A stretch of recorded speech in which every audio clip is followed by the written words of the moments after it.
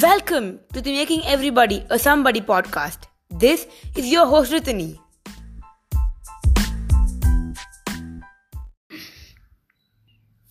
So, all of us hate traffic jams. What's good to like about it? You're stuck in the same place for hours, you can't get to the place where you want to be. It's all a mess. But let us look at the worst traffic congestions in the history.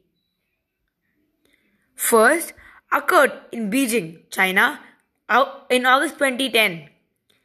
Imagine being trapped in a 62-mile long traffic jam that lasted for an incredible 12 days.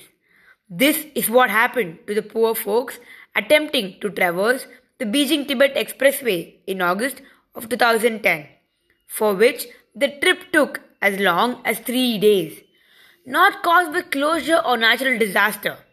This all-time tie-up cause was simply the result of too many vehicles clogging the road, particularly a bevy of heavy trucks carrying construction supplies into Beijing, ironically for road work that was intended to help ease congestion. The second was in Bethel, New York in August 1969. This 3-day tie-up over August 15 to 18 on 1969 is historic for more than just traffic. With more than 500,000 attendees descending on Max Jager's famous farm for the Woodstock Music and Arts Festival, the New York Thruway became a strange hold for more than 20 miles, with many motorists eventually abandoning their cars and hoofing it to enjoy 3 days of peace and music. And rain and mud and more than 10 times the anticipated crowd. Performers had to be flown to and from the site in helicopters to avoid the crippling congestion. Third was in Chicago, Illinois in February 2011. A near record 20.2 inches of snow fell on the Windy City on February 1st, 2011 in a late winter blizzard that hit the hardest during the evening rush hour.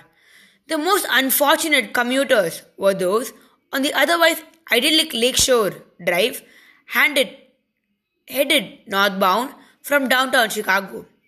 A series of weather-related accidents slowed and then halted traffic and buried motorists for more than 12 hours in drifting snow that reached almost as high as the car's windshields.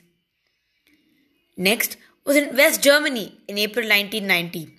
With the Berlin Wall between the East and the West having finally fallen, the Easter holiday saw a massive influx of Germans eager to reconnect with friends and family members. The ensuring record-holding backup of April 12, 1990 was estimated at a whopping 18 million cars on a roadway that otherwise averages 500,000 vehicles a day. Apparently, freedom from oppression doesn't necessarily mean freedom from traffic.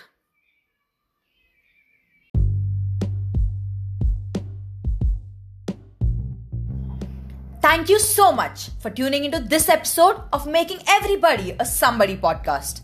Make sure you drop a comment and leave a review to let us know how we made an impact in your life.